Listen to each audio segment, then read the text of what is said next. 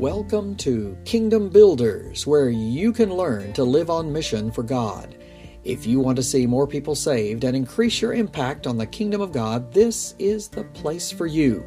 Every week, we will have guests who are actively living on mission for God, and you will hear practical advice on how you can become better at sharing Jesus with your world.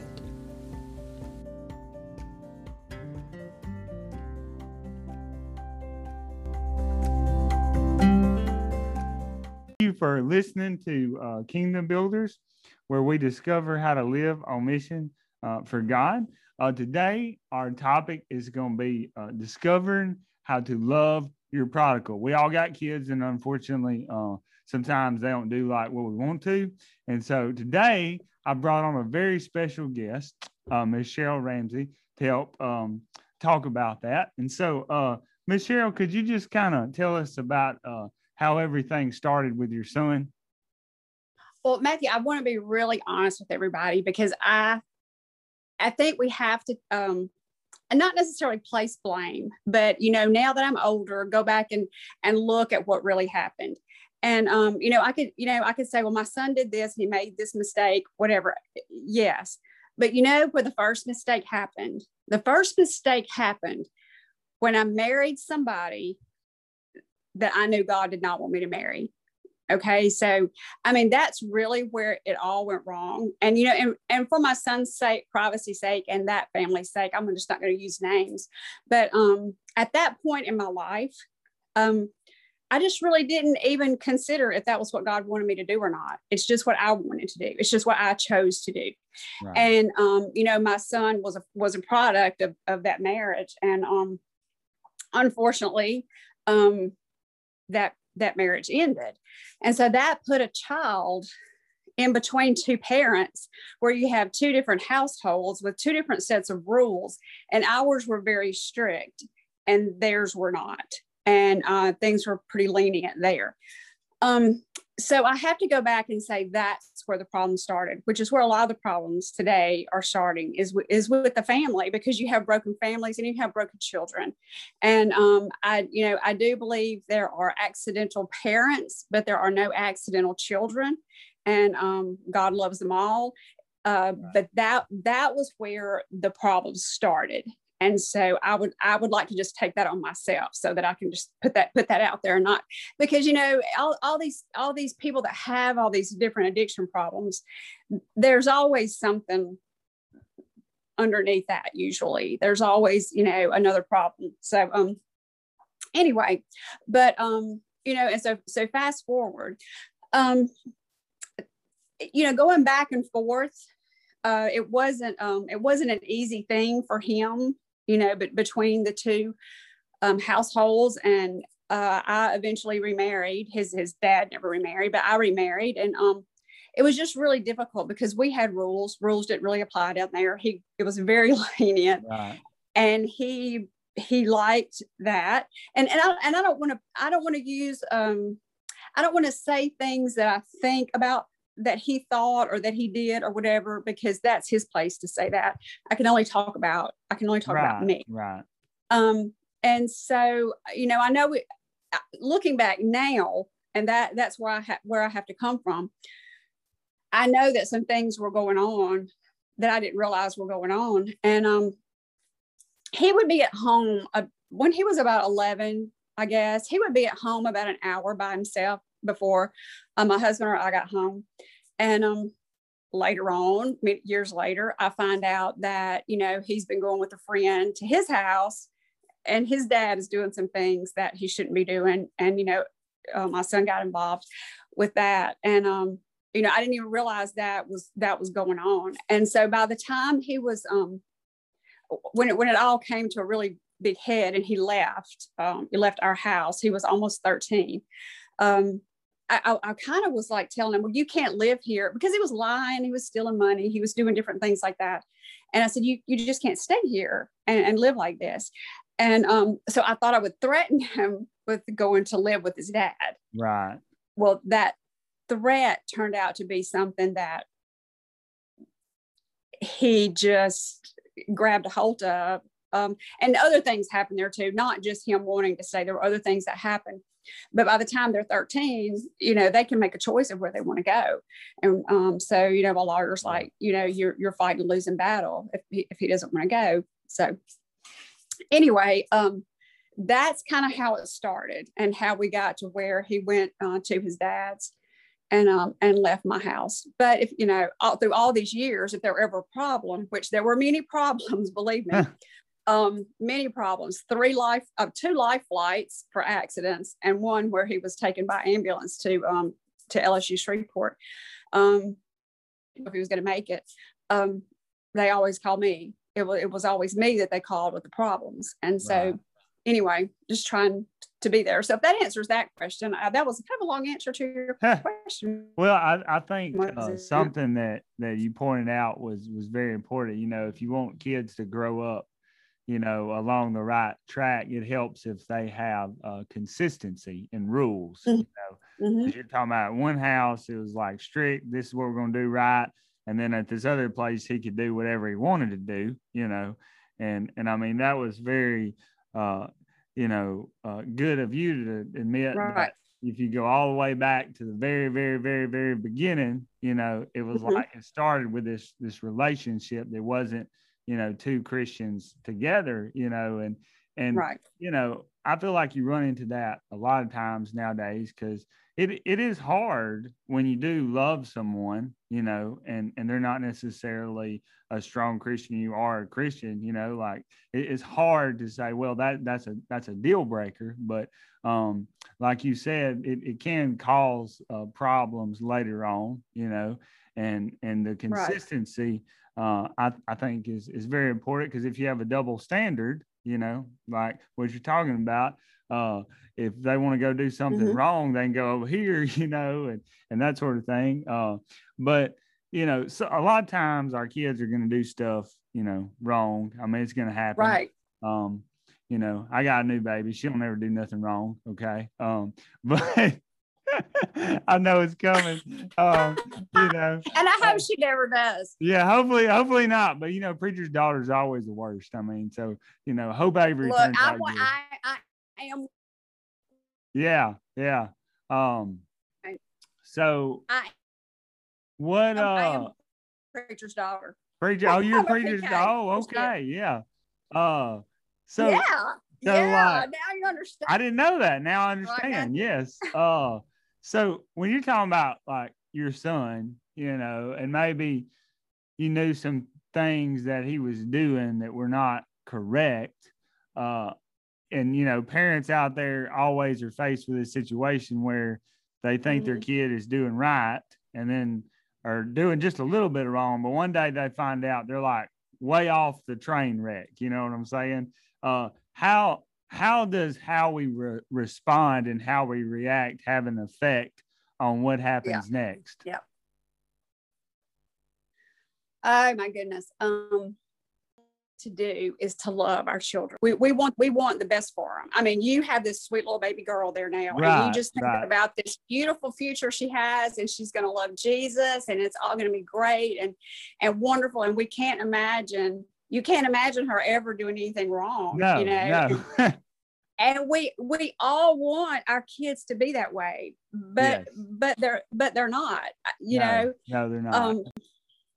I just want to be really, really careful, of what I say, because I don't want anyone to think. I made a lot of mistakes, Matthew. I want you to know that I made a lot of mistakes because I thought that once my son got on into drugs and alcohol and everything else he was involved in, I thought I could fix him. Yeah. I thought I could love him out of it.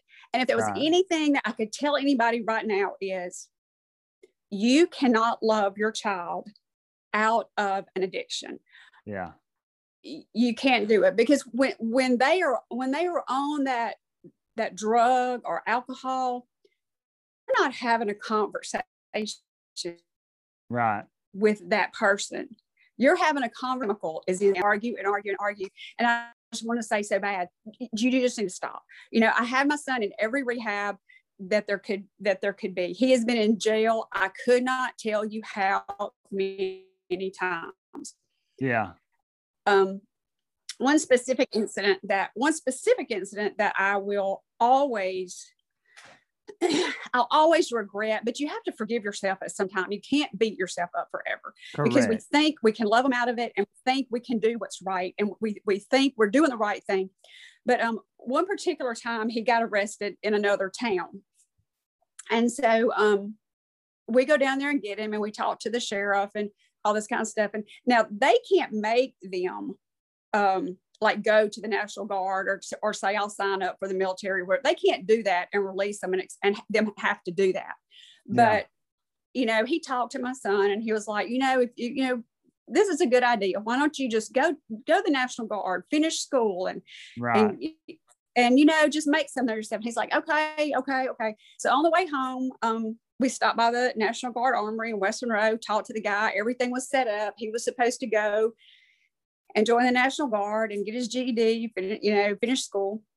And it was in September of that year, whatever year that was. And my husband was hard as nails on him. I mean, he was tough. Now he's not my husband's son, but he's really tough on him.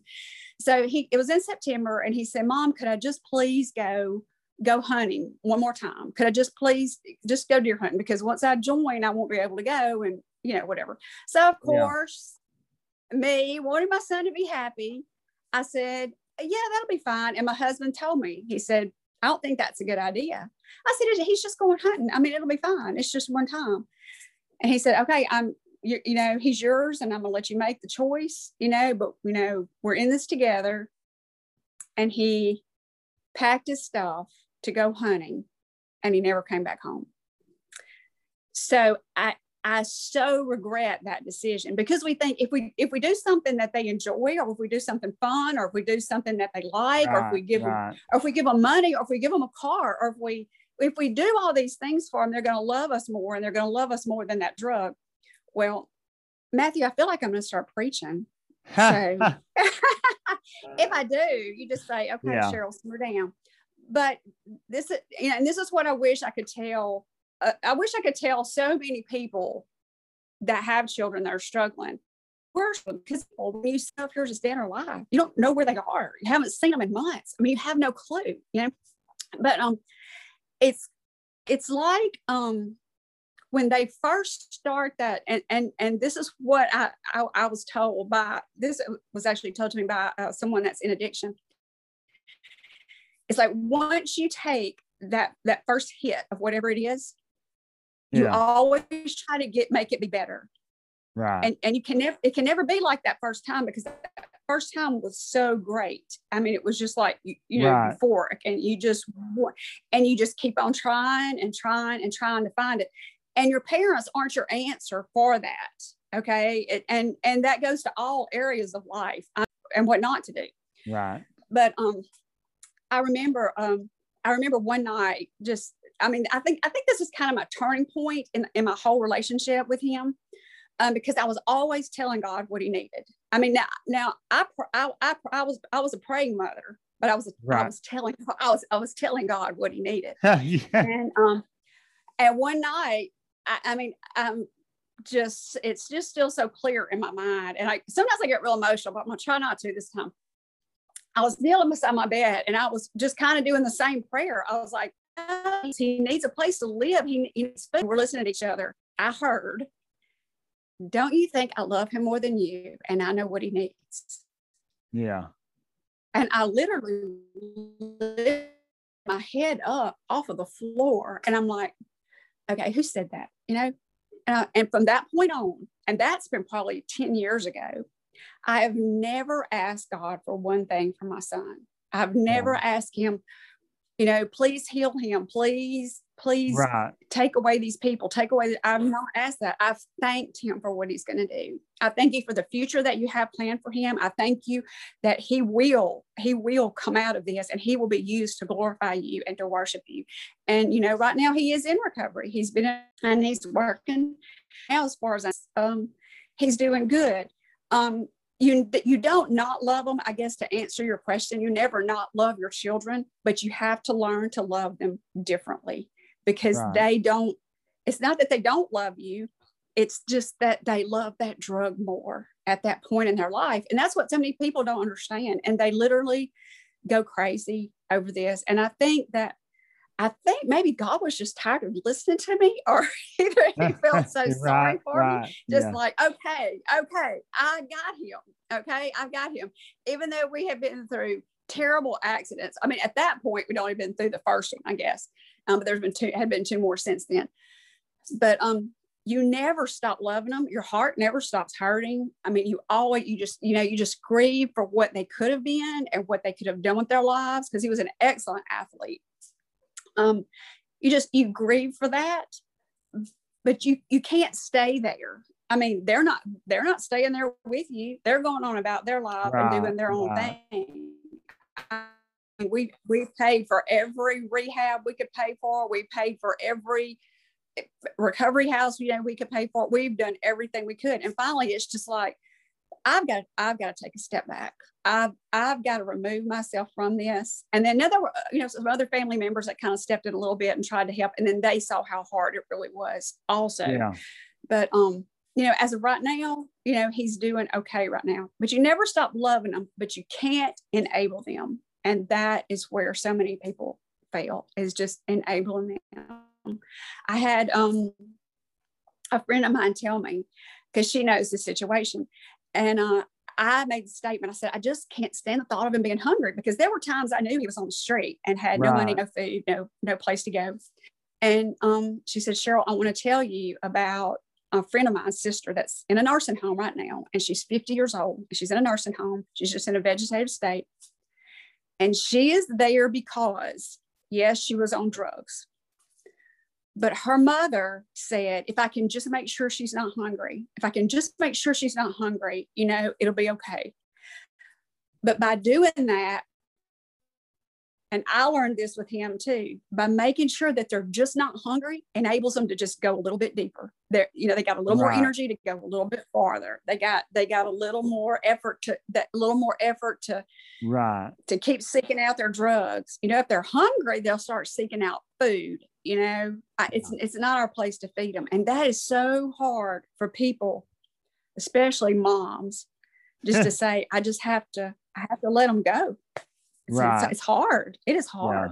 Yeah. That is a hard thing to do. I mean, but that's a really good point, because if they're full and they got all their needs taken care of and all that kind of stuff, it's like all of us, when things aren't good and we're struggling, we want to do better. We have that desire to do better. So what are some things, maybe some practices that you did during these difficult times to stay hopeful, to stay encouraged? Well, I have to say that that night that I was talking to you about praying was a big turning point. I mean, your faith grows the older that you get. And like I said, we've been battling this 17 years. And I just, at that point, I was just like, God, you just have to take this. I mean, clearly, I'm not doing a good job at it. I mean, and I was just like, I can't fix it. I'm a nurse, and I think, okay, you can fix people. You can give them medicine, or you can teach them better nutrition, or you can teach them whatever. You can fix them, whatever you want to say, or churchy. I mean, that's not what I did. I just turned him over to God. I said, God, you have to just take him, and whatever happens, I have to deal with it. I just have to live with it. And I immersed myself. When I say immersed myself, I mean immersed myself in his word. As a little girl, my grandmother, every night I slept with my grandmother because I was her favorite. So if any of my family sees this, I know y'all already know that. But I slept with my grandmother, and before we would go to bed, we would memorize scripture every single night. So memorizing scripture has been something I have done all my life. But I just started memorizing scripture that was just like, like when you needed to hit the devil hard, or or just cry out to God, those are the scriptures that I went for. And Psalm 62:2 is just like my scripture. It's like always forever my scripture. It says, "You are my rock, my salvation, my fortress, and in you I will not be shaken." Now, I picture myself inside this huge castle, and there's just, these flaming arrows just coming at me, whether they're about him or they're about something else. It's crazy how something that doesn't even have to do with him will that the Satan is trying to get you will trigger stuff about your kid. It's crazy. But I in my mind, that verse makes me picture myself inside this castle with these arrows just being shot at me, but they can't get to me because he is my fortress. He is my fortress. Right. And I can just see myself just covered. And I do get emotional about that verse. I can just see myself surrounded by him, and the other one is in Philippians, don't be anxious about anything. And I kind of paraphrase my own verses, Matthew, and I don't think God cares that I do that. But I'm like, okay, I'm not going to be upset about anything. Okay. I'm just going to come to God. I'm going to tell him what I need. I'm going to thank him for what he's given me. And he is going to give me the peace that's going to guard my heart.